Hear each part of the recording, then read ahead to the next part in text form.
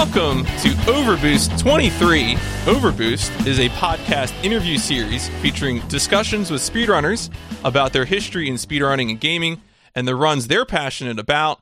I am your host, PMC Trilogy, and with me today is English Ben. English Ben, thank you for joining me. Thank you for having me. So I always love to start these off with recent stuff, and I wanted to give you a chance to highlight. We can all talk about runs and watching people stream, like very visible. But I wanted to highlight the activity that you do in terms of being a member of the GTA speedrunning community and the sort of support work that you're doing in that. And certainly I can highlight that from personal experience because I know when I learned Vice City, any% no SSU, I did so by watching your tutorial vid. And just this past week, for reasons that we don't have to go into on this podcast, I was prompted to look at the GTA speedrunning Discord, and I saw that you're now one of the moderators for that Discord as well. And so I wanted to ask you, what can you give us a full picture of what you do for the GTA speedrunning community right now, and maybe go into how you got into some of those roles? Oh man, that's a big one to start off with. I like it. Yeah, but I again, it was important because this community work is maybe less visible than the runners and the streams, but is so important. And hopefully, I highlighted it too why it's important because it helps someone like me, learn the game and have fun. Yeah, of course. So, I think a lot of people get the wrong idea of me from what they see on the surface. Because when I stream, everyone has that kind of dramatic effect persona where they'll be more angry or more hyper or something like that, more toxic. But in reality, if people do come into the GTA Discord and they ask general questions and new runners and everything like that, then, if I see a notification and I have time, I'll always try and help them the best. When I first got into speedrunning, I wasn't actually streaming or anything at the time. This was around 2015. I'd been watching since way before then. I'm sure we'll go into my gaming history at some point. But around 2015 was when I started doing casual runs of Vice City, and I wanted to actually learn specific tricks. And there wasn't anything really concrete in terms of help back then. There was an IRC channel, but that's kind of underground. Many people even nowadays probably don't know too much about the GTA IRC channel unless they were there. And it wasn't until 2017 when it was moved to Discord and more people found out about it. So back then, I learned the actual run off of one of MHMD's ESA runs. And obviously because it has live commentary, he does describe a bit about it, but there's a difference between talking about what you're doing and talking about why you're doing it. So one thing that I always wanted to do was to create a kind of central hub of information where in such a big community, you have all these different places to learn things. But I wanted them to be in one specific place. And at the time, I wasn't streaming or anything like that. And I didn't really have any plans for a YouTube channel.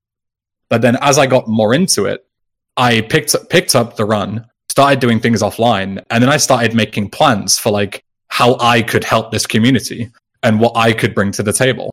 So as I say, I do many different things. The actual Discord moderator position is kind of a funny one because, the Discord moderator role, at least in the GTA community, doesn't really do a whole lot. There's probably been about 5 times in the past 3 years where I can count that someone's needed to take up a moderator role and ban someone. People aren't usually that bad. Mm-hmm. Yeah. Even in such a big community. But I think the reason I was given it, I'll never be told this reason, but if I were to guess, I would just say it's because I've been helpful to new people and I've created a central hub on my YouTube channel to teach people about the game. And not only that, but also with different games. So GTA 3, San Andreas, Vice City is still my main game, but I've been referred to before as I don't really like this, but some people have said this to me of the encyclopedia of GTA because I've helped so many people. And then I've also learned things myself that then I've then written down and kept resources available. For example, I maintain a spreadsheet of all the different crashes that any user has ever got and the reason for why they crash so people can avoid them in the future. Just stuff like that. And it's more, teaching people, but also learning myself because I want to learn everything about these games, like even at a technical level. Like that's why I talk to the code monkeys, and I want to understand, like, even though I'm not a programmer, I want to understand why these things work on a technical level. So then if somebody does have that problem, I can then help. And yeah, so for the past like 4 or 5 years, it's just been kind of building all these resources to create and kind of shape the community from this big volatile volcano of information that's thrown around everywhere like lava, and instead kind of shaping it into what it is now, where we have like resource hubs for everything. We have, you know, if a new runner wants to learn, they have dedicated pages where they just have tutorial after tutorial after tutorial. And like my plans aren't going to stop anytime soon. One guy, Stardog UK, who recently picked up the run, gave me the idea of creating like a video playlist. So instead of like updating my tutorials constantly whenever micro optimizations come about and like small time saves, I would instead just make a new video and add it to this playlist of like minor things that advanced users can add to their run. And that's something that I'm going to be working. I said I would start working on it after I finish the San Andreas World Record progression. So I guess now I can stop procrastinating now that video is out and I can actually start working on it. But yeah, like I've always had projects. I have a notepad that's absolutely colossal with ideas as to how I can either make videos or make information more viable and more accessible for people. And yeah, all sorts, everything essentially.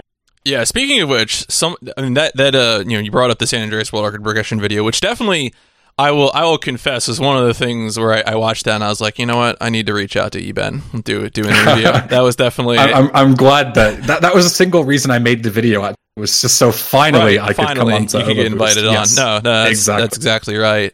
Which is also worth watching. I'll definitely link that if you're listening to this after the fact. I'll definitely include a link to that. It is worth checking out, especially for all the history. Actually, I had a behind the scenes question to ask about your San Andreas World Record progression video. Okay. Which was, what was it like getting? Because you got Josh to do like a bunch of things for that video, and I'm just wondering how that came together. Oh, so those aren't actually recorded for my video. Those that's are something else. Clips. Was it? Yeah. So, for example, the one where I say, like, you know, hey, you, and Josh replies to me, that's just an edit that I made myself of one of Joshimus's videos where he's talking to himself, and I've just edited him out and put me in instead. I got fooled. Just because I thought it was funny. You got me. Yeah. No, you got me. That's a good job. All right, let's go back in time then. Let's start. Where does gaming begin for you? Does it family, friends? Where does that come from?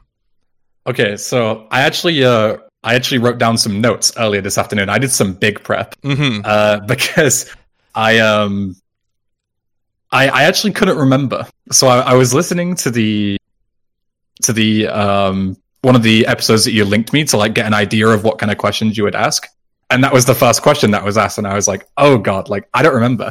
So I did a bunch of different research for like games that I remember as a kid, and then kind of the memories came back to me. So I'm quite a zoomer compared to a lot of people. So for example, like my roommate started off on like the original Nintendo and stuff like that, but I was too young for any of that. So like I think I was like 2 or 3 years old when the PlayStation 1 came out, and that was my first console. And I remember playing it at my dad's house until I eventually got my own. So a couple of games that I wrote down that I remember playing is Crash Bash was the first one, which is like quite a hidden gem. It's basically like Mario Party, but for the Crash Bandicoot series. So everyone remembers like the old school original Crash platformers, but I never played those. I played Crash Bash. That was my jam. And then also Harry Potter and the Philosopher's Stone on the PlayStation 1. The PC version is completely different to the PlayStation 1 version. I didn't know that for quite a while. Also the first Driver game, which I never got out of the garage. I don't know if you know too much about the first Driver game. I think that's a classic. Yeah, I think the Overcooler is still mad at me about the time I blind raced through and took 14 minutes to get out of the garage, so I definitely feel that one. Yeah, I've always, like, a lot of people come to me with GTA-related questions. They say, like, oh, this mission was so hard as a kid, blah, blah, blah. And as much as I laugh, I have the exact same thing with Driver 1. Like, I remember playing that for so long, and I never was able to do it.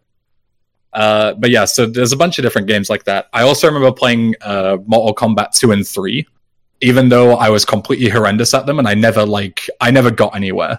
So you'll notice a streak as I continue to go in this of, like, I was horrible at games as a kid. Like, I know obviously kids are worse than adults, but I think even for children's standards, I was pretty horrendous. I don't know when I became competent, maybe as I just got more and more into it. But all the games that I like looked through the PS1 and the PS2 days, I completed none of them. Absolutely none of them. And I always had to get help from either like my older sisters or, my dad or something like that. And I also had like a really unlucky streak. So as I say, my dad had the PlayStation 1. I used to go and see him on weekends, and I would go ahead and play all these games. And then I wanted to obviously get one back home so I could play them on the weekdays because I loved playing it. That became the one thing that I wanted to do when I came home. So we ended up buying a PlayStation 1, but it was faulty. And it was one of those things where like the store was closed the next day. And I remember being super upset because like they couldn't take it back until Monday. And I had the weekend, but I couldn't play because we were supposed to get my own PlayStation 1, but it didn't work out. And then funnily enough, the exact same thing happened like a couple of years later with the PlayStation 2, where I think it was for either Christmas or my birthday. My parents had, bought me a PlayStation 2, a big fat chunky one of the originals. Yeah. And that was the exact same thing. I open it up on Christmas morning, boot it up, and it just doesn't turn on. So I think eventually they stopped buying me tech because everything I seemed to touch just broke. I don't know what it was. I was really cursed. Gosh, that's awful to keep opening stuff up like that. Just the biggest presents, like the things that I've been looking forward to the most in life, just came crashing down upon me. It was really unfortunate. Has that continued to be? So I'm curious. Do you have notes to continue? I don't want to get in the way of your narrative. I have a lot to go, but you can you can go ahead and. One of the things I was going to ask about. So this is I think a common thing that folks will have gotten. Things like consoles and stuff as holiday gifts, birthday gifts, stuff like that. One turning point I like to ask about is when you take more ownership of the hobby, meaning either maybe you saved up money yourself or you got like your first job and then bought something or something along those lines. Was there a point where it stopped being, something that you got for holidays and started being something like, this is where I'm going to put my spare money? Yeah, so that point would definitely be. So I'll go back a little while. As I was saying about the PlayStation 2, that was when I picked up like a lot of notable games, like for example, playing Vice City, San Andreas, like the games that I'm known for today, Tony Hawk's Underground 2, that kind of thing. And then I got I never had like a family PC growing up. Like I feel like a lot of people will have these common stories where they'll have like a family computer where they played like Roller Coaster Tycoon or Club Penguin or something like that. But we never had anything like that because I guess I wasn't too much into technology besides like home consoles back then. Whereas like now I'm into everything tech, and my family wasn't either. So then one day I was ill from school. And my parents were at work, so my oldest sister took me to her place. And she said that her stepson had been playing this game called RuneScape. And I basically spent the whole day playing RuneScape. Like, I made my own account and everything. So, starting from there, as soon as I started playing RuneScape, I got hooked into it. Like, I would play it. I would want to play it all the time. I would want to go to my sister's house and just play RuneScape as much as possible.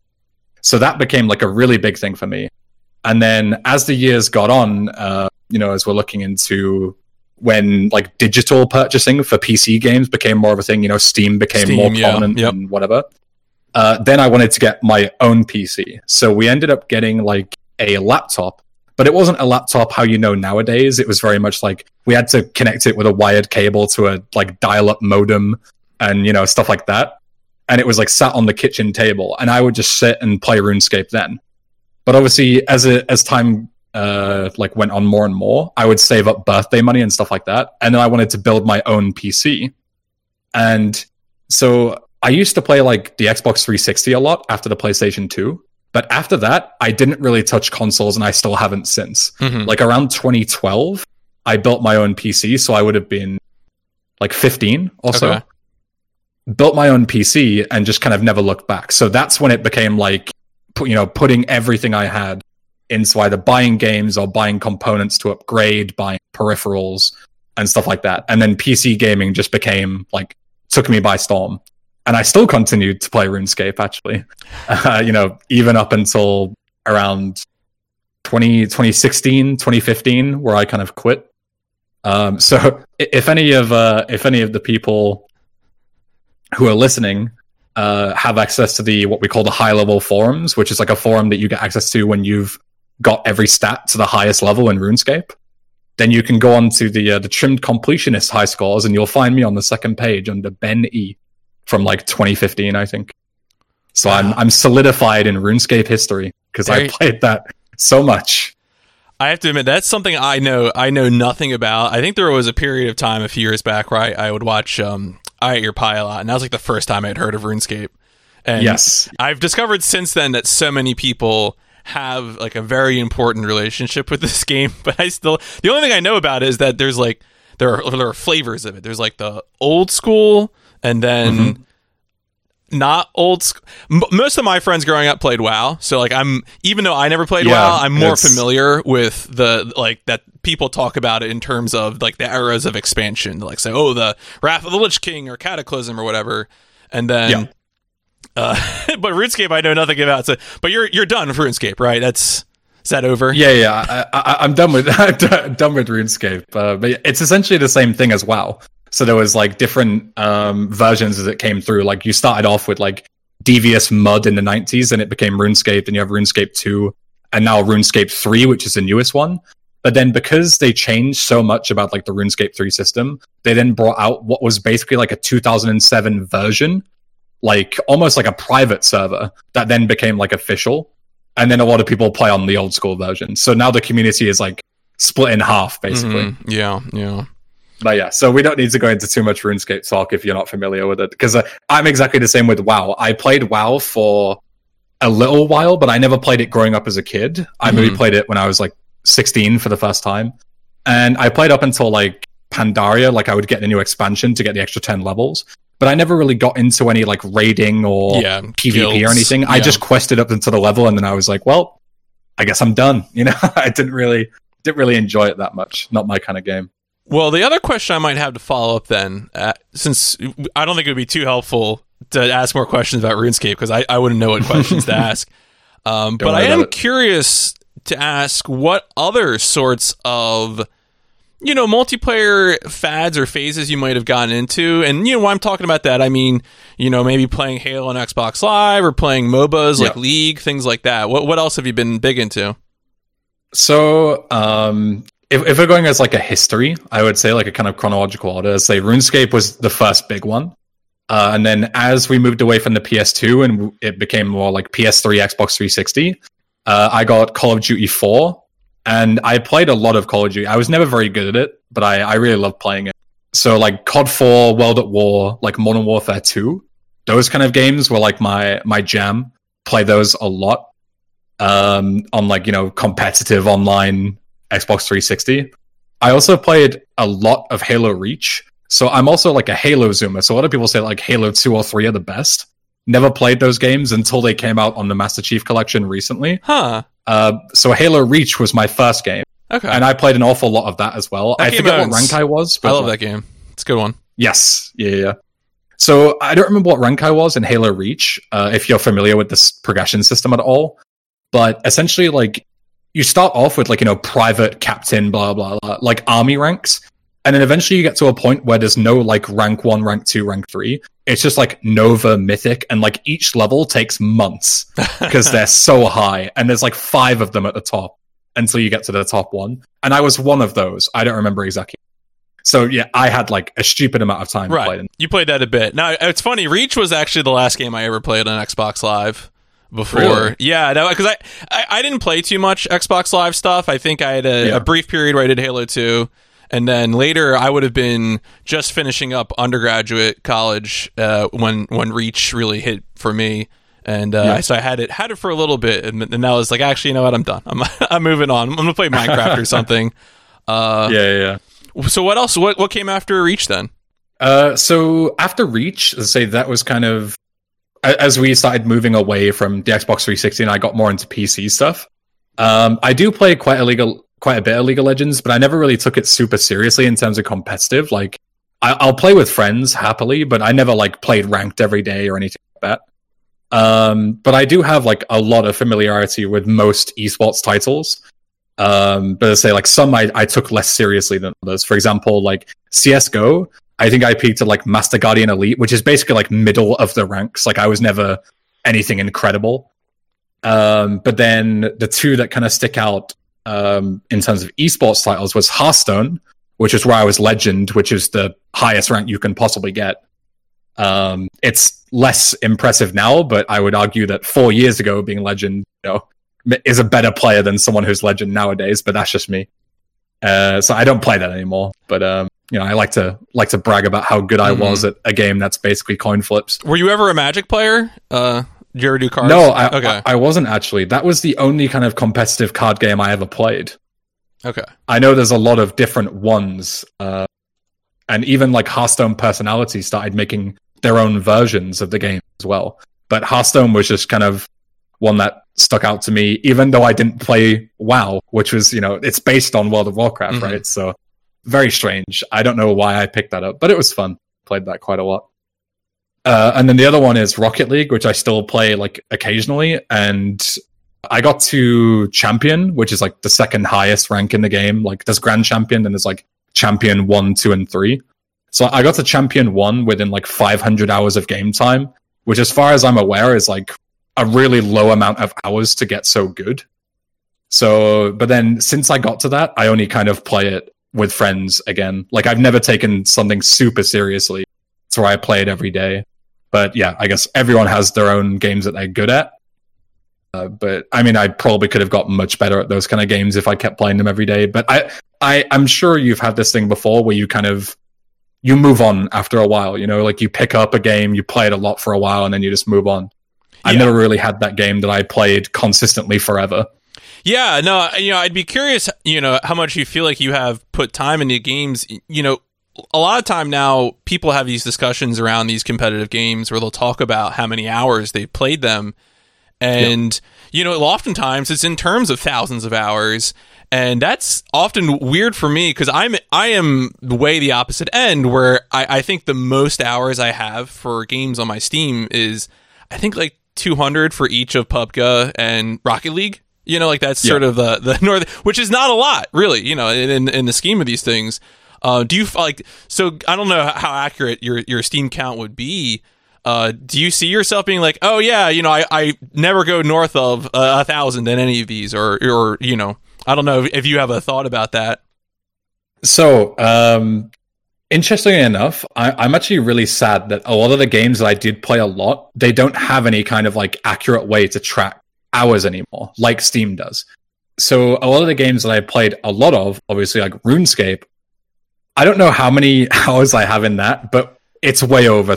I'm talking probably closer to 10,000 hours, but which sounds horrible, but it was from a kid all the way up to an adult. Like I've played that game on and off for God knows how long, like 15 years or something at this point. So 10,000 hours across 15 years isn't that much.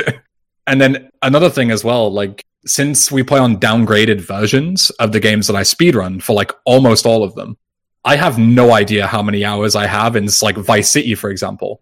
But if I had to guess, I would probably say I probably have like 2,000 or 3,000 hours in Vice City. But on Steam, it says it's like 200 because we don't play on the Steam version.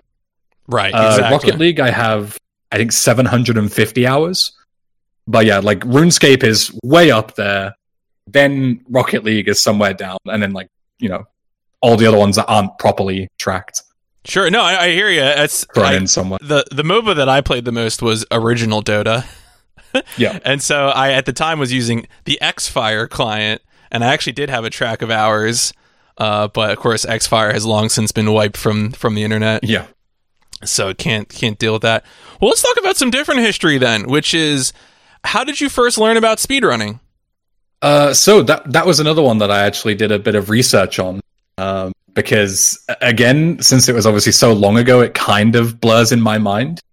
But I definitely know the first memory I have of speedrunning isn't Mario or anything like that, but it was actually GTA. So in 2008, Cannibal K9 created his GTA Vice City speedrun in like an hour and 52 minutes or something. It's covered in my world record progression, but I don't remember it exactly. It's been a while. So I probably found that around 2010, if I had to guess. And then from there, I found Speed Demo's archive. And then what I would do is I would go on. They have like a dedicated page for every single game in alphabetical order. And because I didn't, as you've heard from me speak here, I didn't remember a lot of my childhood games and stuff that I played a lot of. So I just went down the list for like days, if not weeks. There's millions of games on this thing. And I just went down until I recognized the game. And I was like, wow, just check out the speedrun for this. And as I learned more and more names and et cetera, then I heard about GDQ. I think I watched... I don't remember if it was Classic Games Done Quick at that time, but I think it was 2012 was the first one that I watched. I remember Carcinogen doing maybe Resident Evil, one of those games or something like that. And he actually like rage quit the event, which was one of the big highlights. I think that was 2012. Okay. And so that was like one of the things where I was like, people are passionate about this kind of stuff. Like, is there going to be more of these events? And then obviously, as we know, like 2013 was when I think they started doing awesome games and summer games. Mm-hmm. And that's where GDQ really started blowing up. And as you go from there, it's then kind of a snowball effect. So people started streaming on Twitch. I found out about more and more GTA runners because of things like Speedruns Live, which was always like mentioned at the Games Done Quick events. And that's when I found like Adam AK, Joshimus. Like I actually checked.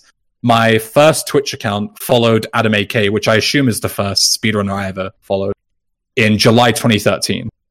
So that was around the time that I started getting into watching Twitch streams. And then from there, I was always just a viewer. Like, I think people get this a lot where they say, like, I'll always just watch the speedruns. I could never do it myself. And then I kind of transitioned to, like, partly doing it myself because I love GTA Vice City so much. I would never, like, time the runs or anything, but I would just play the game start to finish in one sitting and like implement some of these easier strategies that I saw the speedrunners doing. And the idea of like trivializing a game that I found so hard as a kid really compelled me to keep going and get better. So then I actually like in around 2014, maybe early 2015, I don't quite remember the timeline, I started making like a Let's Play of Vice City on YouTube. And the idea was that it would go through all of the missions, but rather than like playing it blind and reacting and whatever else, is I would give my best explanation for the strats that I was using, like the speedrun strats, but done in like an offline Let's Play format. And I actually remember, interestingly enough, like obviously because it was like the first thing I'd ever done, a lot of the videos didn't get any traction because I was a nobody back then. But the one where I did Demolition Man, which is like the most infamous mission in Vice City, got like 2,000 views. And I remember being blown away by that, purely because I was showing people the easy way to do that mission. That's the name of the RC Copter mission, right? I always forget this. Exactly. Yeah, okay. Just also for anyone listening to know what he's talking about, that's famously everyone disliked doing the RC Copter where you have to blow up the building on a PS2 pad. Yes, exactly. And something I always remind people, if you ever want to go back and play the game again for nostalgia, it's not, it's optional. You don't have to complete that mission. Like, you don't have to do Avery's missions at all. But so many people say, like, it's impossible to beat the game without it. No, it isn't. Trust me. I'm a speedrunner. I know what I'm talking about. Yeah. Believe us. But yeah, if we can skip it, we can. We will. Yeah, exactly. Like, I would heavily recommend not doing it because, it's so early on in the game and it doesn't teach you how to fly very well. Like, it's very convoluted. So yeah, I would recommend just skipping it and just enjoying the game as it is. But yeah, so that YouTube series, I think, kind of planted the seed into me wanting to eventually step up into the community and teach people how to do these kind of things, because I love the idea of just, as I say, completely trivializing a game and then showing other people how to do it, and then seeing their reaction of like, wow, this is so easy now. Like, this game is a joke in comparison. And you see like all these super hard games, like I'm familiar with like the Speed Souls communities, which is, the Dark Souls franchises. And then you learn how to beat them in 30 minutes. Like a game that originally takes you 60 hours on a first playthrough and thousands of deaths. And then all it takes is, an hour-long YouTube video and a bit of practice, and you can completely destroy the game. Like, that has always blown my mind. And it never gets old for me. No, I agree. I am right there with you. I love just seeing because I think I had often done the same thing where I had watched those runners, Adam AK, Josh Moose, implemented things when playing casually, but didn't actually think I was, capable of doing a speedrun myself. What pushed you over the line to really, because I know you're talking about making videos, like certainly you've been doing the Let's Play, doing that. When do you really sit down with a timer and say, all right, time to do runs?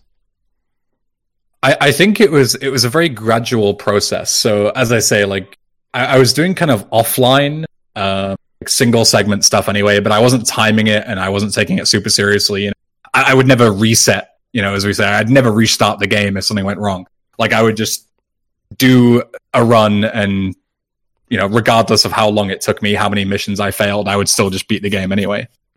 And then as it kind of went along, when I was bored, I would do the same thing, but I would be in like it was the TeamSpeak days back then, and I would just be in TeamSpeak with friends, and if I didn't really feel like playing any online game with them, then I would just start, doing the same thing again, playing it offline, not recording it or anything. But then I would start implementing the timer to see how long it would take me to do these, and the same format started. But then, as I'm sure you know, as soon as you put a timer there and you start seeing the red, then you're like, I don't like this anymore. I want the green. So I started restarting until I got better and better and better. And then it got to the point where I was essentially speedrunning, but just for myself. So I figured I may as well try streaming on Twitch and talk to people while I do it. The first stream I remember doing was actually a 100% race. So I didn't start off originally as to doing like just attempts for a certain time. I would just join races whenever they were available. So like racing isn't as prominent anymore. I kind of wish it was because it was always really fun.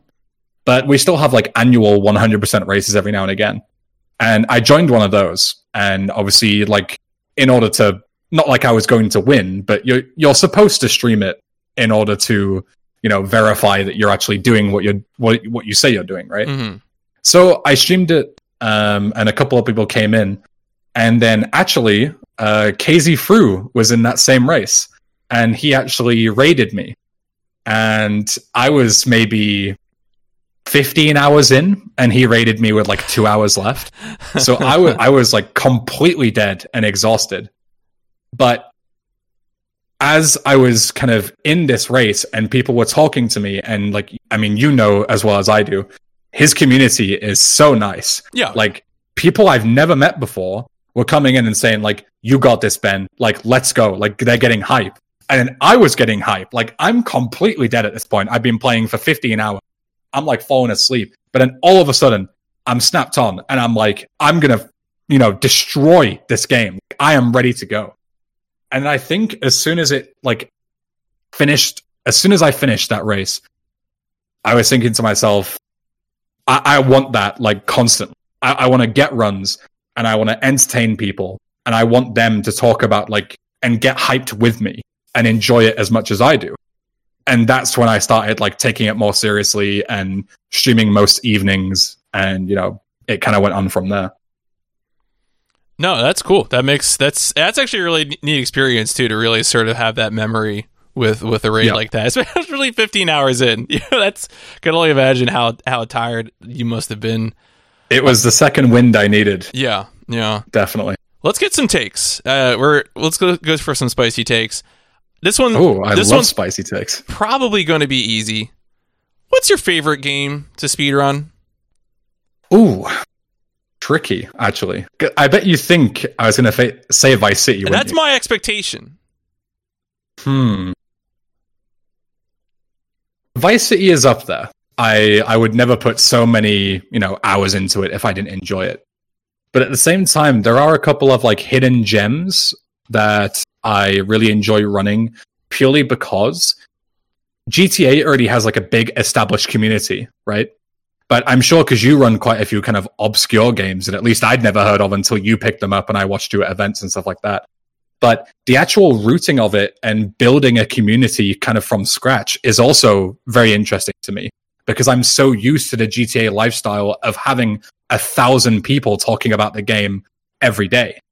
I've never really contributed much to the Vice City speedrun because it was basically already done, when I got there. Like, there hasn't been any big discoveries in years. We're talking like 20-second time save is probably the biggest one, So I would probably say my favorite game to speedrun is actually Jade Empire.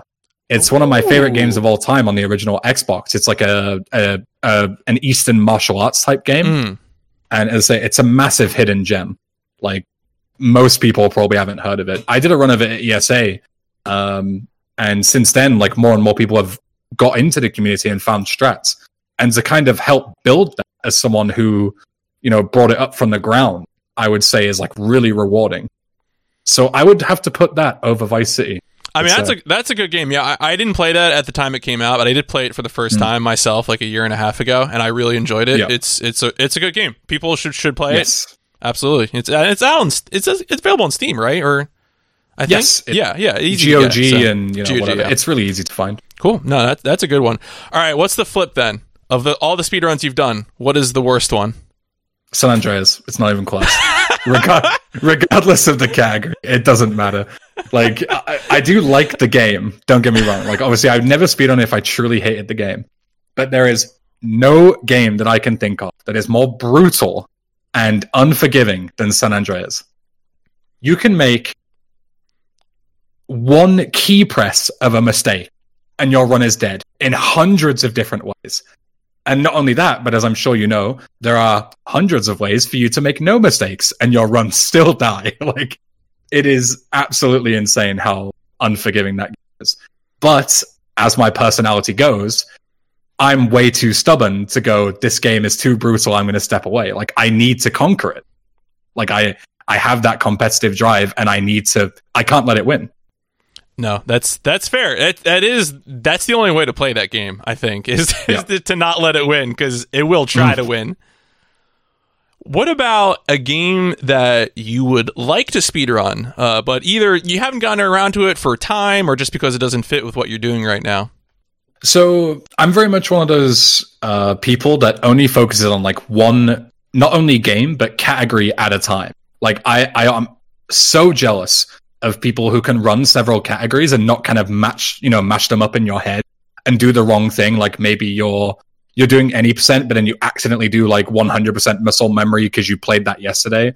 I'm very much like a one and done kind of guy. So I do have a lot of games that I have speedrun in the past, like Dark Souls is a great example, where I did a couple of runs, but I never really got into it. And then my current personal best in Dark Souls, I have one death 5 minutes into the game, and the rest of it is deathless. So I always, in the back of my head, want to go back and get a completely deathless speedrun of Dark Souls. But with my many GTA plans, it's likely going to be years in the future before I do that. That's fair. Yeah, no, it's hard to manage that, especially. That's a really good point. That game that you did a few runs of, it could be an easy PB, right? Like, how much would you have to do to get the deathless PB? But how much would you have to do? It turns out it can be quite a bit. Yeah. Let's move over. So one question I've been asking everyone. I had started asking this question because I saw someone streaming with compression gloves on. Now I've been asking it to everyone because I feel like I should ask it to everyone, which is, when it comes to speedrunning and all the repetitive motions that go with it, and also sitting down for a long time, stuff like that, do you have any thoughts about health when doing speedrunning and streaming, and any preventative measures that you take? So personally, I don't get any kind of pains when I speedrun. I don't feel like I do it often enough to have that issue. Like, for example, I know like a lot of people get wrist pain and they wear like, you know, gloves or something like that. But I've never personally had that, so I don't take any preventative measures right now. But if I did have those issues, of course I would like always prioritize my health over speedrunning. But I do kind of have a kind of extra spicy take with this kind of thing. Ooh, okay. So a great example is, you know, the game Cuphead. Yeah.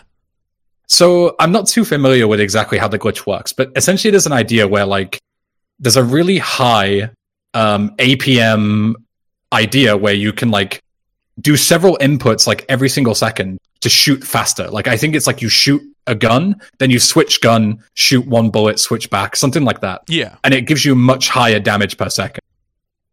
But obviously the idea is that you're doing so many inputs and you're mashing for so long that you can actually injure yourself doing it. Okay? So this was a couple of years ago when the game was more new. The community, as far as I know, don't quote me on this, I'm no Cuphead speedrunner, but from memory, they created a thing where they banned the strat because of the fact that it was dangerous to your health. Now, that I don't personally agree with. I think that if a speedrun isn't good for you, whether it be mentally or, you know, physically, then I think you just shouldn't do it. I don't like the idea of kind of bending a bunch of rules to accommodate for people. And the same idea goes for like San Andreas 100% runs where they're like 12 to 15 hours depending on your skill level. And people say that you should have like mandatory breaks every now and again where you should be able to stop the timer and you should be able to go off and stretch or anything like that. I don't agree with that. Not because I'm some elitist, but I just think that it's part of the challenge is the endurance, you know? It's essentially like a marathon run rather than a sprint. You don't see like Mo Farah running around on the track and then everyone taking a short break. You know, he wins because he's better at that marathon, the endurance.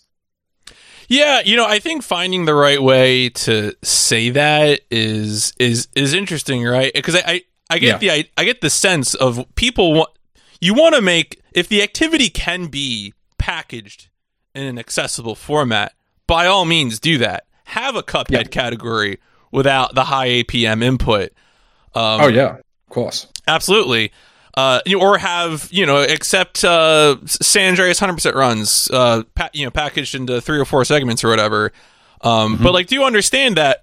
You know, like another one I think of all the time because I had watched a lot of RPG speedruns is the whole no turbo discussion when it comes to mashing text. Yes, and with that one, you know, it's if you shouldn't be mashing text, like don't mash text. You know, let me tell you, I would love to be a runner, but that's not going to happen. My knees are made of silly putty, and it doesn't work. I am not going to run a marathon, so I'm not going to run a marathon. I'm just not going to do it. It would suck. I would probably destroy my legs. It's so simple, right? Like, but then I imagine you're not going to come along and you're not going to say, "Oh, I am going to become a runner, but everyone needs to run at my speed because otherwise it's not fair on me." Like, that's the biggest thing that I never understand. Yeah, is that all of these hobbies, like, the idea is that you're supposed to be the best, like, it's competitive. And if you can't keep up, well then, like, I'm sorry, but that's just the way it is. Like, you can still go ahead and you can play Cuphead without this strat if it affects you physically. But then you just don't submit to the leaderboards. Like, why do you need to run on this leaderboard? Like, the whole again, point you argue is for fun, right? For the different category or things like that. Yeah, you know, exactly. that to me is, I don't know. I think I agree with you. Certainly, I want to be, receptive to folks saying that we can do this another way that doesn't incur this, you know, the risk from being too sedentary or repetitive stress or stuff like that. But also, you know, like, hey, if the thing is bad for you, like maybe you know, just don't do it. I won't judge you. Yeah. Believe me, I want to be very clear. I will think no less of anyone who says actually San Andreas 100% is bad for my health in multiple ways, because I think that's true. I mean, there's a reason I've never done a San Andreas 100% speedrun. Like, I completely exactly the same. Yeah. I would never look down on anyone because not everything is for everyone. You know, we're all different. That's the point. And I'm definitely not one of those people who can sit down for 15 hours every day and play like that. Like, even if I had the time, which I don't, I wouldn't be able to do it. No. I wouldn't be able to mentally do it, and I wouldn't be able to physically do it. All right, let's wrap up the sort of open-ended questions. And I think we've already gone over this just because I had asked you so much about, community organizing and stuff like that. Do you feel like when it comes to speedrunning that you have a particular mission statement? A mission statement? A mission statement. Ooh, I haven't thought too much, actually. Do you have a mission statement that I can steal? A mission statement that I would adopt for myself? Okay. I mean, I would say... A bit of inspiration. Mm-hmm. I would say my mission statement in speedrunning is to... I guess is to always kind of... I love looking for janky 3D games and being able to dot all the I's and cross all the T's when they haven't been done for games where they need to be done. So many of the games that I've gone to were games where strats were known but not implemented, or there was stuff just hanging out that really need to be... Just Cause had an infinite jumping glitch that no one applied to the run, or Die Hard Nakatomi Plaza had wall clips and no one did a speedrun of that for some reason. And like, hell yeah, let's go. Like, janky speedrun, let me do it. So I feel like that is often where I am. That's kind of the thing. I'm like, all right, I have to do this right now. Let's go. Yeah. I would say mine, if anything, would be to... Because I've kind of accepted that I'll never be this incredible world record contender, right? You get that kind of... Once you start running for a while, you're like, I don't know if I'll ever be as good as these other people are. Like... for example, in Vice City, Marushko and I actually started playing at the same time, but he's infinitely better than me, because just he has that talent, and I don't know if I'll ever be able to beat Marushko. So I kind of accepted. So rather than my mission statement being like, I need to be the best, I need to be number one, even though I am competitive, I would definitely focus it more towards, I like being the person in a community that can teach other people. And rather than bring my time down, bring everyone else's down. Because not only that, but then it also gives me an incentive to actually get my time down so my students aren't completely destroying me, Like, the teacher becomes the student almost. So yeah, I would definitely redirect my statement towards bringing everyone else's time down rather than my own. My own can come second. No, that's a good way to look at it too, especially, that ties in, of course, to the beginning of the discussion. Let's talk about some particular games. So the two games that we're going to be discussing are GTA Vice City and Tony Hawk's American Wasteland.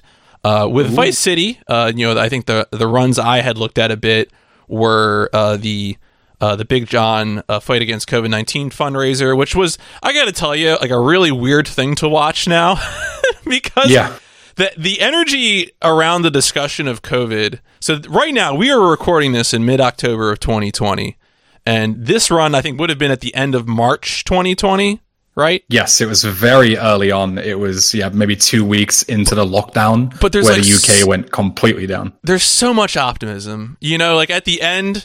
KZ Frew, bless his heart, is like, everyone stay safe. I know you're tired of hearing about social distancing now in late March 2020, but do it. Which of course he's right. Do engage in appropriate public health behavior. Wash your hands. Yep. But it still was oh, this will we'll get through this. Well, this will be over, and I feel like it was so implied that it would be over in a few months, and here we are. But about Vice City, I know in going into your gaming history, you talked about having played this game on PS2, as a kid. When did you end up returning this game? Were you prompted to return to it by seeing speedrunners like Adam AK when you were getting into Twitch, or was this a game that you kept with you through the years? So one of the first things I did when I got my Steam account in 2012 was I just went through and looked at all the sales. I wanted to get a nice, decent, fundamental game library. And then from there, I can, play games that I remember, even if it meant replaying them on the, if I'd already played them on the console. And the first thing that I bought was a duo pack of Vice City and San Andreas because it was on sale for £3 or something ridiculous for both games. And obviously then I was like, well, I haven't played these games since I was a child. And not only that, but I've never completed these games. So it would only be right for me to now install them and play through them, and then actually go and complete them. But then once I completed them, I was like, this game's just as amazing as I remember it. I'm going to keep completing it, Did like a 100% playthrough, then I, started doing the YouTube stuff, and yeah, it just immediately like ignited that fire that I remember as it being one of my favorite games as a kid, to then also becoming one of my favorite games as an adult. So you mentioned as a kid not really finishing Vice City. Were there particular mission or missions that were blocks for you as a child? Yes. So I always say this is quite embarrassing, but at the same time, it's a lot of people get stuck on it. It's Death Row, the one where you have to save Lance at the scrapyard. It's one of those missions where if you don't know what you're doing, it's extremely hard. But as soon as you understand how the mission works, then it's really easy. So, like, the scrapyard is at the complete other side of the map to where you start the mission. And obviously, as a child, I never really took any precautions. I would just go and immediately start the mission again after I failed it. And I'd be like, oh, I don't have a car, so now I've got to steal a slow one. And by the time I get there, Lance is already dead. Or if I do save him, I have almost no ammo and I just get slaughtered. Just as soon as you get your head screwed on properly and you grow up a little, you understand that strategy makes that mission really easy. Mm-hmm. But yeah, as a child, never complete, never ever. So you talked about, you got the game on Steam, you're playing it a bunch because it's a good game, and it is a good game. You had seen, some runners doing it because you discovered that through, watching GDQ, watching the streams. Where was the game when you started running it yourself? 'Cause I imagine you could probably pick this because you did a Vice City World Record Progression video. So I imagine you're probably starting to run it post replays, but I'm just curious, like when you got into it, what was Vice City like when you started doing runs versus where it is now? So if you mean when I actually like first ever did like even my offline playthroughs, then it was when Raktrot had like a 128. Like replays Bastant discovering all how to, destroy the game from the inside out wasn't a thing yet. No, yeah. So yeah, we were looking at like a 128. You still had to complete all the assets. It was just optimizing them. And it was around the time that, Raktrot, Adam AK, and Fatska were trading, between like 135 down to around I think 126 was where I remember it staying for quite a while. But then when I actually started like taking the game seriously and streaming it and, doing actual runs, submitting them to the leaderboards was 3 years later in 2017, which was not only post replays, but it was also post SSU. Like, if the viewers don't know, SSU is if you've ever seen the run where you can beat the game in 8 minutes from start to finish. Like, it's a really, really broken speed. But it was post that. So I never did Vice City any % seriously because it got broken so bad. I immediately started with no SSU. And around that time, I think the world record was, I think it was like a 5301 by MHMD from memory. It was around that time. It was just when Anti was starting to come back and he got the first ever 52, and it was going down more and more from there. That was a period of time. It's funny to think about how long we've been watching speedruns when I can go back and like, yes, the Anti period of time. I remember that. Interesting how history. I mean, we see history, I feel like, a lot in World Record Progression videos, but also it's just interesting to know who comes and goes. It's a real shame that I couldn't really include Anti in my World Record Progression because of what happened. But around that time, I'm still convinced to this day that he is still the best Vice City runner we've ever seen, because even though he ended up cheating runs, he didn't always do that.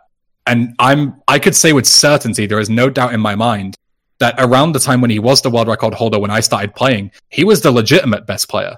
And it wasn't until later on where he started, getting unhappy with his own results and then, using cheats to get further and further.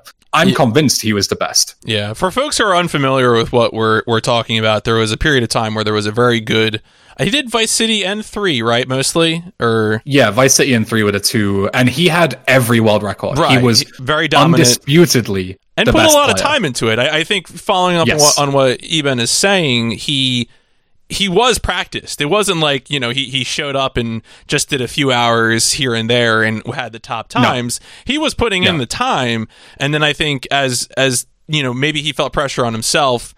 That led to, I believe it was like modification of game values, and there's and things kind of unraveled from there to the point where, he's just not welcome on the leaderboards now. Yes, exactly. He was permanently banned in, I think it was August of 2018, because it was discovered that he'd modified game files to like make his vehicles drive faster and things like that. But as I say, like without that, if that never happened, I think he would have been on top for a long time, and he's still one of the best runners to this day.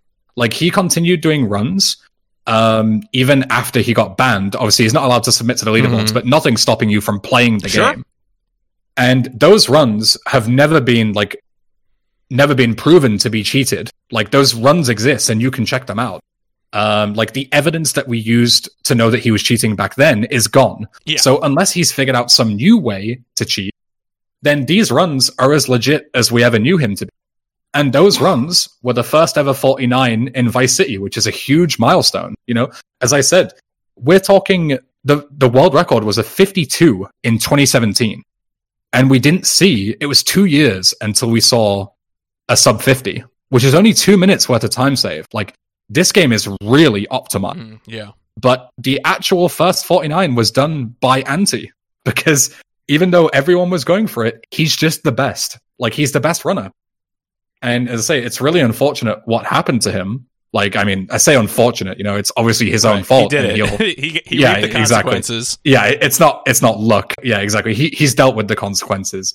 But yeah, it's always a shame to see, undoubtedly, in my opinion, the best Vice City runner to ever exist now not exist, essentially. Let's talk about the run. I think I'm kind of familiar with a lot of the tech, so I don't necessarily have questions about the tech itself, but I want to get your opinion. Do you have favorite tricks in the game, or you're just like, when you do a marathon run, you're like, oh, I just love to talk about this?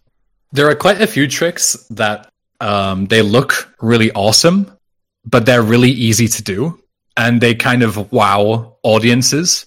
So I'd say those are my favorites. Like, I remember during KZ Fru's GDQ runs, like I've never ran at GDQ like in person, I mean, or online, but I've never run in front of like a big audience that really has that big like ooh ah kind of thing if they don't know anything about the game.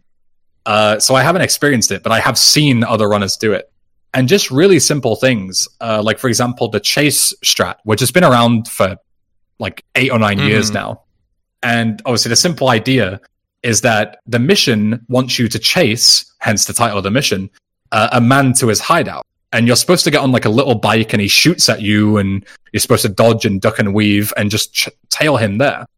But what you can actually do is if you get to the destination quick enough, you can simply steal away the car and force the guy that you're supposed to be chasing in with you. So then you just take him to his destination. You drive him there yourself. And obviously that looks absolutely brilliant to anyone who has seen Vice City and is familiar with the mission, but is like, I had no idea you can do that. Like, that's crazy. So that is like a key example.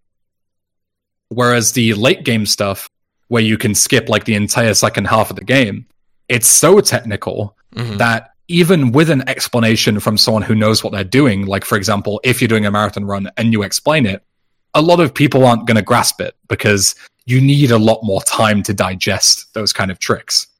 So yeah, anything that you can explain in 2 seconds and it just looks fantastic, those are brilliant. Those kind of tricks. It might be worth mentioning that you had the opportunity to do the commentary for KZ Fru's Vice City All Missions run at this past SGDQ 2020. And that is a lot of work for commentary because we're talking about the 80% no SSU run, in which there's a lot of technical stuff done to skip the end of it. But the good news there is I feel like it's because of there's some repetition when you're doing that skipping that gives a little bit of time to be like, okay, again, we're doing this again. Like, this is what's happening. But with all missions, there's just like incredible insta passes that are being done where you're going from one mission script to another in order to instantly finish missions, and warping around and doing all kinds of stuff. And I was able to follow on, but I'm someone who's watched all missions runs a bunch of times. Yeah. And I feel like you did a good job. I don't know. Did you have any feedback from people who were less familiar with the run on that? I'm just curious. Yes. So a lot of people, it was kind of split. So a lot of people did say, obviously it was kind of tricky to grasp, but it wasn't because of like the bad commentary. They said I did a really good job. Obviously, because it is so difficult to explain it in terms that someone who isn't familiar with the game mechanics at all can understand, right? So instead of saying like, oh, we save warp here, you just say you teleport, because that's essentially what you do. Right. Like that's what you see. And there's also so much of it that you don't see, like so many tricks that are actually really genius, but if you don't know they're coming, then you'll never notice them. So I did my best to try and pick really basic terms so everyone can understand, or as many people as possible, and then also pick out some really super technical stuff for the people who do understand and will be like, whoa, I had no idea runners did that. That's genius, So yeah, it was quite split. It was, split between the commentary was great. It was really in depth, but a lot of it I didn't grasp because the run is just too technical. Yeah. Like I'd need to go back and watch it several times to like, that was incredible. How did you not lose your voice?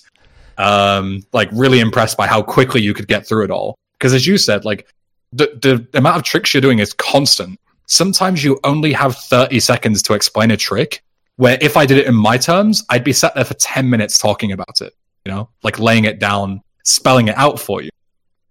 So yeah, sometimes you really have to pick and choose, and that's what makes it really difficult. No, yeah, that's just what you got to do with it. So before we move on to American Wasteland, I did want to ask, do you have any immediate plans for... I know you talked about doing a playlist of advanced optimizations for Vice City tutorial stuff. Do you have any other plans for either runs that you're working on yourself or other Vice City related content that people should be watching out for?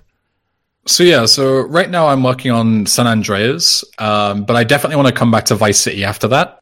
And what I'm going to be doing is I'm going to be going through essentially all the three big main categories and really bringing those times down.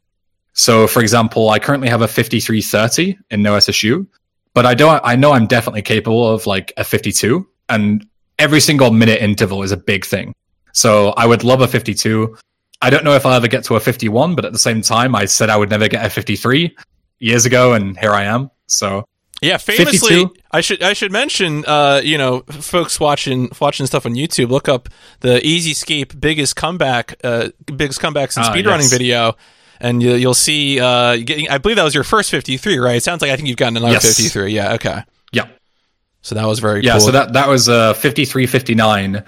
Where the early game was so poor that I was going for a 53. That's all I wanted. Like, I didn't want a PB with a low 54. I wanted a 53.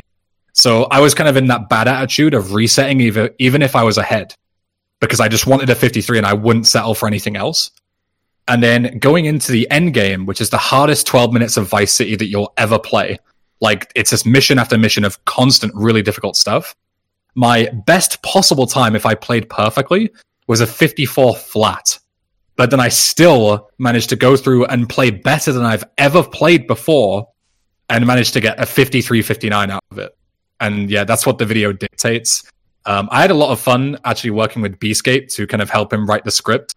Because as we mentioned for the all mission stuff, it's very difficult to not have like a 10-minute segment dedicated to how this works, while still explaining it in terms that everyone can understand. Right. No, exactly. Yeah. I feel like it came out pretty well. It's a good video. So definitely check that out. All right, let's talk about American Wasteland. This is a game that people probably are less familiar with than Vice City. Did you also play this one? I'm going to be up front here. I stopped playing Tony Hawk's games with Pro Skater 3. So all the stuff after Pro Skater 3 is mysterious to me. So, like, how did you first play this game, and also how did you come back to it? So I actually my first game I ever played, the Tony Hawk's franchise, was Tony Hawk's Underground 2. So again, we're kind of opposites, where you played the first couple of classics, and then I went back to them afterwards because I played the newer ones. And Tony Hawk's Underground 2 was one of my favorite games on the PlayStation 2.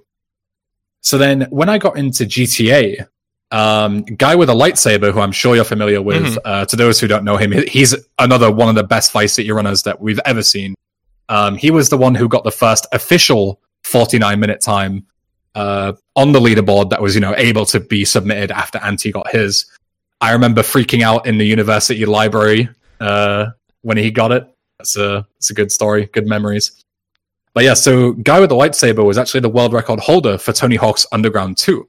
And as I got more and more friends with him, I decided to go back to Tony Hawk's Underground 2 and actually complete speedruns of that. Now, obviously, as you mentioned, there's kind of like the classics, which are the Pro Skater games, which I never played and didn't go back to until later on. But then there's the Underground series, and I kind of class American Wasteland in that trio, which is Tony Hawk's American Wasteland and then Underground 1 and 2.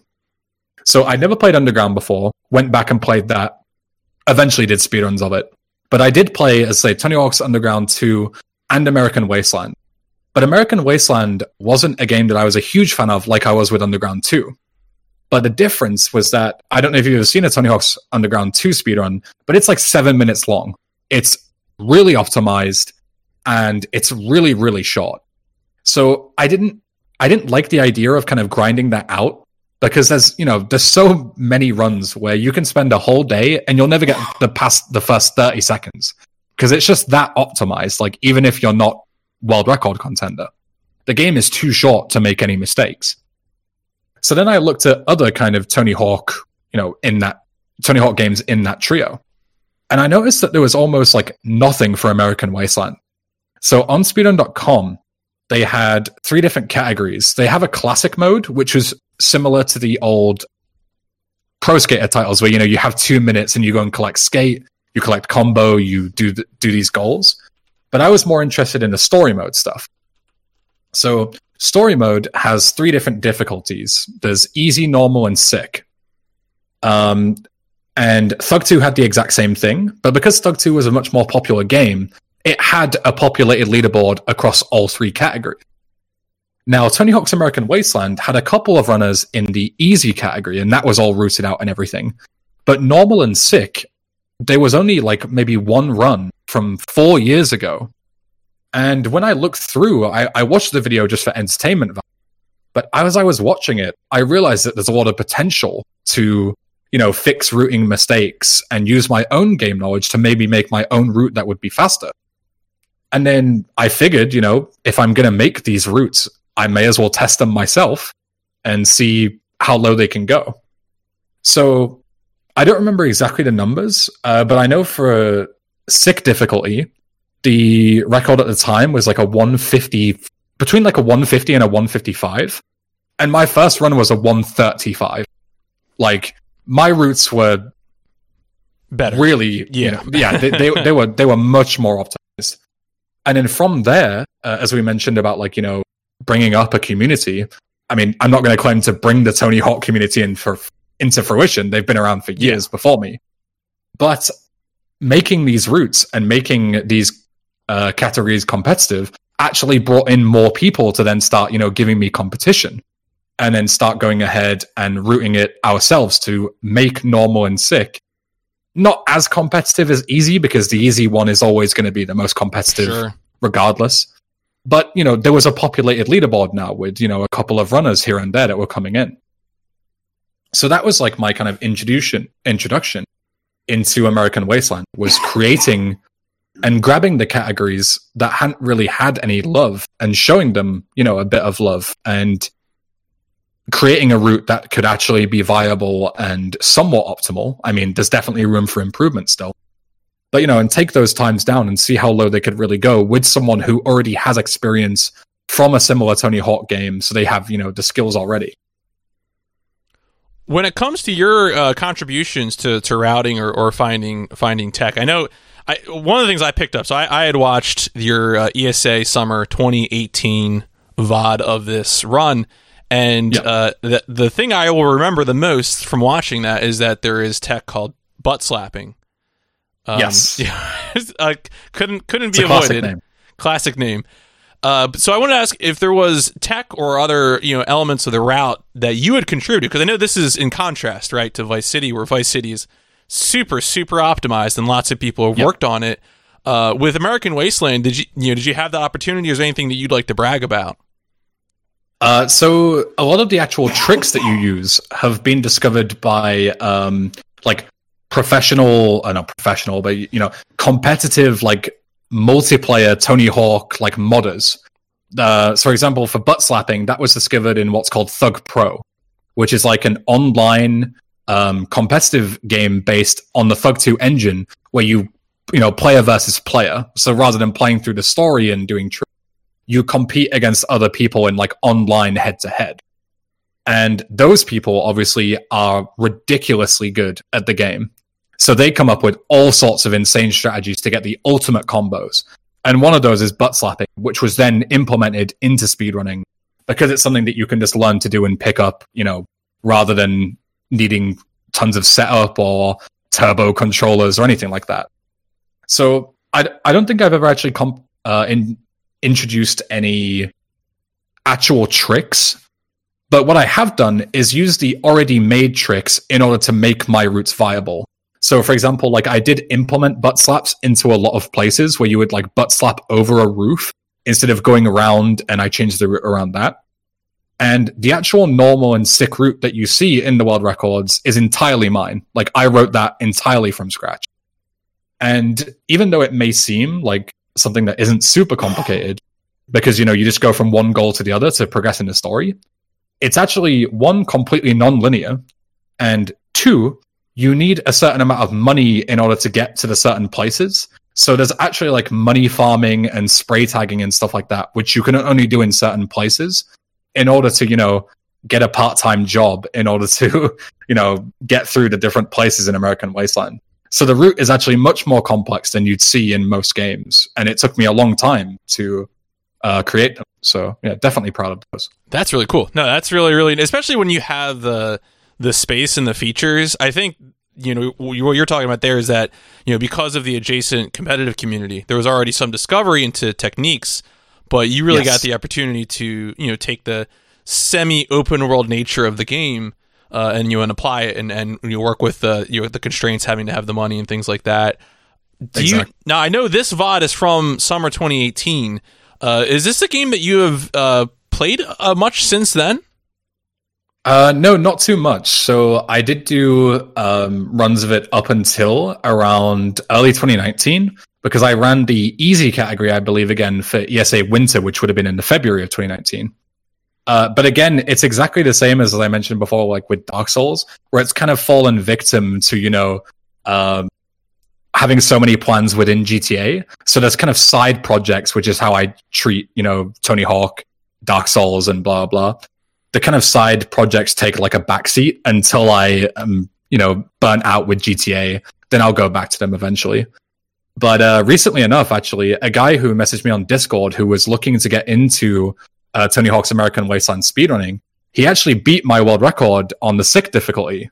So now I have actual reason to go back and, compete with him. The competition is real. Exactly. There's definitely a reason to head back and reclaim my throne.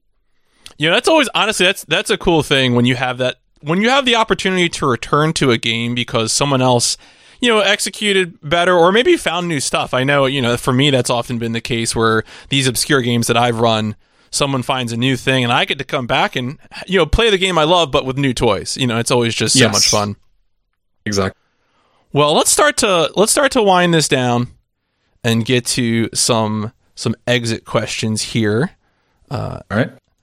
So one of the things I like to do in this series of interviews is have some connective tissue to relay a question from one guest to the next. Now, I've because I've made this decision to broadcast my recording live, and I'm changing that gear. Actually, like during the recording of this, the previous episode actually went live, the interview with Mad Mega.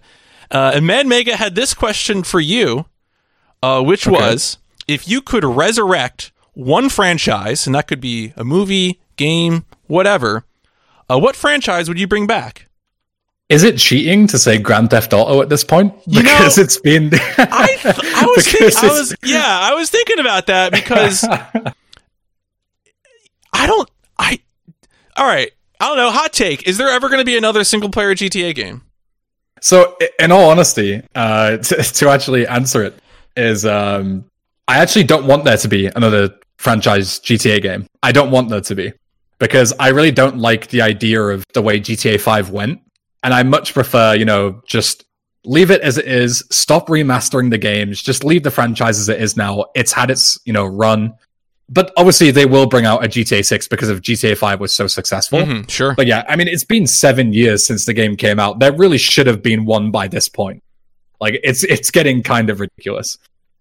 Yeah, no, I'll tell you, I'm going to throw my 2 cents in here because I love to have takes about this as well. But I think for me, I dislike Rockstar's mission design so thoroughly much for speedrunning at this point that I love the open world city game, but I am happy to go over to Watch Dogs or to Cyberpunk or whoever, to have that experience because the Rockstar mission design is choreography at this point. Like it looks great, but I'm not actually doing anything.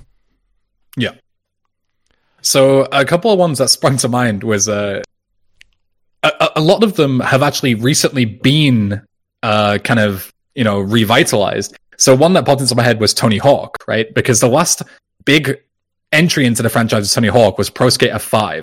And that was such a bomb that it killed the series.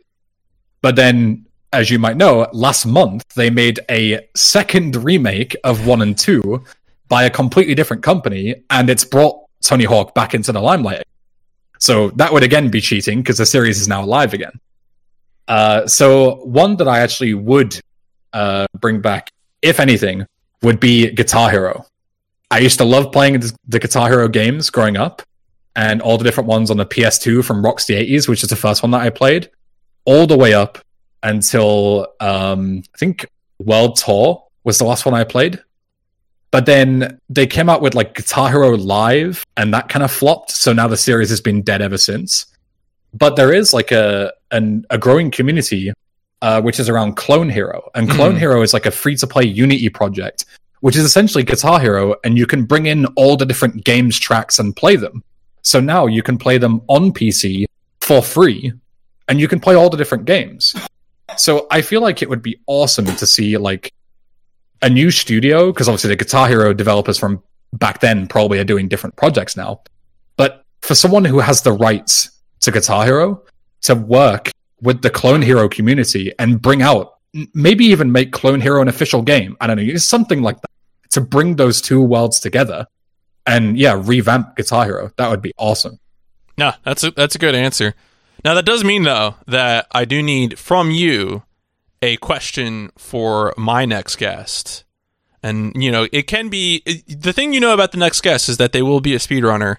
Not going to tell you anything else. Okay. But, it can be whatever kind. I used to say it had to be gaming speedrunning related, but a few weeks ago, M Sushi called my bluff and asked about movies. So since then, I've had to have, had to make it whatever you want. But the question will be for a speedrunner. So the first question that springs into mind, you can let me know if it's been done already, is, how I mentioned earlier about how I was cursed as a child with the kind of horror story of picking up a PS1 and having it break, and then picking up a PlayStation 2, having it break, and like ruining those kind of childhood memories. I would ask, what is your gaming-related horror story? Okay, in time for Halloween as well. Yeah, right. That's that'll be right on point. Exactly. for Halloween. Now, I think I do like to do is I do like to spoil it for you. So in the DM, I'm going to tell you who it was, and this is a pretty good get for me. So we'll should be that is. You know what's interesting? I won't spoil since there's a reason you haven't said it out loud. But they actually know me as the Tony Hawk guy rather than the GTA guy. Oh, one of the few. Interesting. Yes. All right, maybe we'll have to bring that up. We'll see when we get around to that. any future games that you're really excited to play that are coming out, in the next year or so? Oh, I brilliant! I have a to play text document on my desktop coming up. So the big one that's coming out, it's coming out in 2 days, is Amnesia Rebirth. So we didn't get time to touch on it, but I actually have done speedruns of the Amnesia games, A Machine for Pigs and The Dark Descent. So that's made by Frictional Games, and it had been maybe half a decade at this point since they'd made a game. But they always, since they've made an Amnesia game. They came out with Soma in 2017, something like that. That's another brilliant game that I also did a couple of speedruns of. And they're rebooting the Amnesia franchise in 2 days. So I'm really excited to see that. Then on the 29th, there's Watch Dogs Legion, which I've played the Watch Dogs games. I think they're really good. Cyberpunk, which is a big one. I'm sure, most people will say that. I'm interested to see how that works. And then Halo Infinite as well, because they've delayed it until 2021, unfortunately. But it'll be the first time that it's coming out on PC properly, whereas, before it was always an Xbox exclusive. So I'll be excited to see, the first actual Halo game made specifically for PC, rather than them bringing out old ports or making it an exclusive. Were you into that trailer? I feel like that trailer was very divisive. The Halo Infinite trailer. Interestingly enough, before a game comes out, I never touch any trailers or any pre-release content until I play the game. I don't watch anything. I don't know anything about these games that I've just mentioned, because I just want to go in as blind as possible.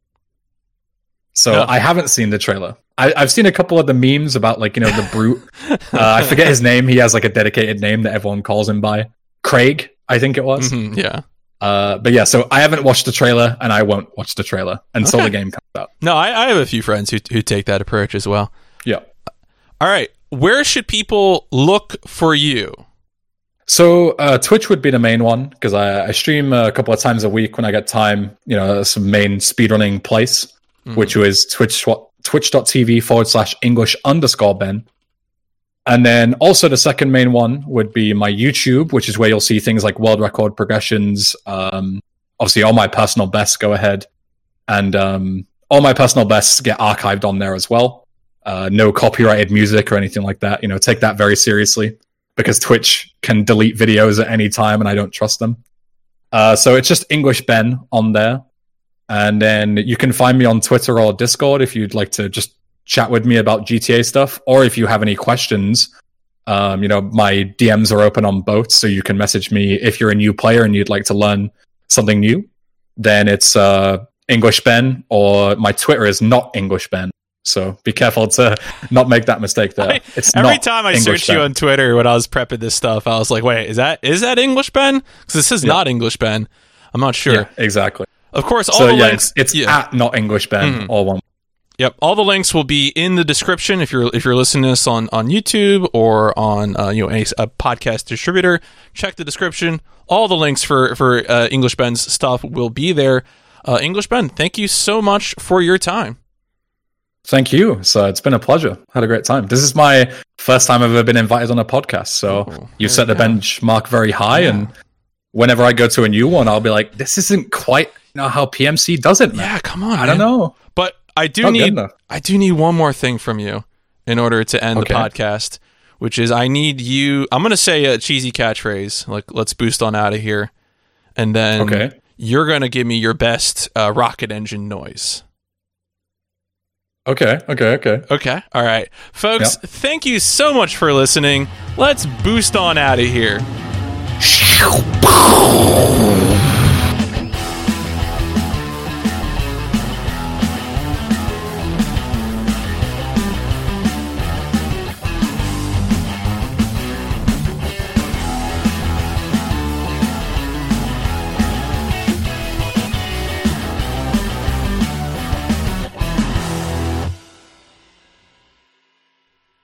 All right, that's really good. Did you have time? Did you need to head out, or do you want to see if people had any questions?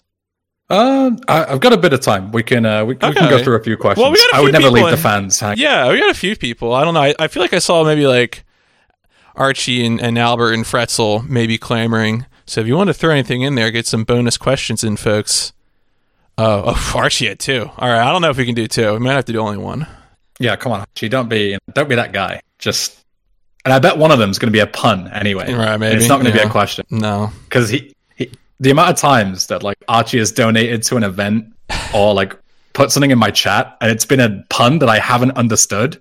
And then 6 months later, I'll message him like, oh, of course. Like it plagues me. I still remember that one about the pitcher, the joke with the pitcher. Do you remember that one? Yes. Yeah, that was a good one. Yes, exactly. Pineapple on pizza, yes or no? I don't like pizza full stop. Don't like pizza full stop. If you don't like pizza full stop, so I would have to say no. But what I will say is that if you do like pizza, put anything you want on it. Who cares? That's a good answer. Go nuts. All right. 1, RuneScape is very prone to optimization, inventory management, how to run between spots. Do you feel that learning to be faster in RuneScape and optimize for the future has affected your speedrunning foundation? Yes, definitely. Especially because RuneScape is very susceptible. Maybe it's the same in WoW, but I'm not too sure. Where you would create several accounts from scratch, and you would want to speedrun level them up as quickly as possible. And as Archie mentioned, RuneScape is all about efficiency.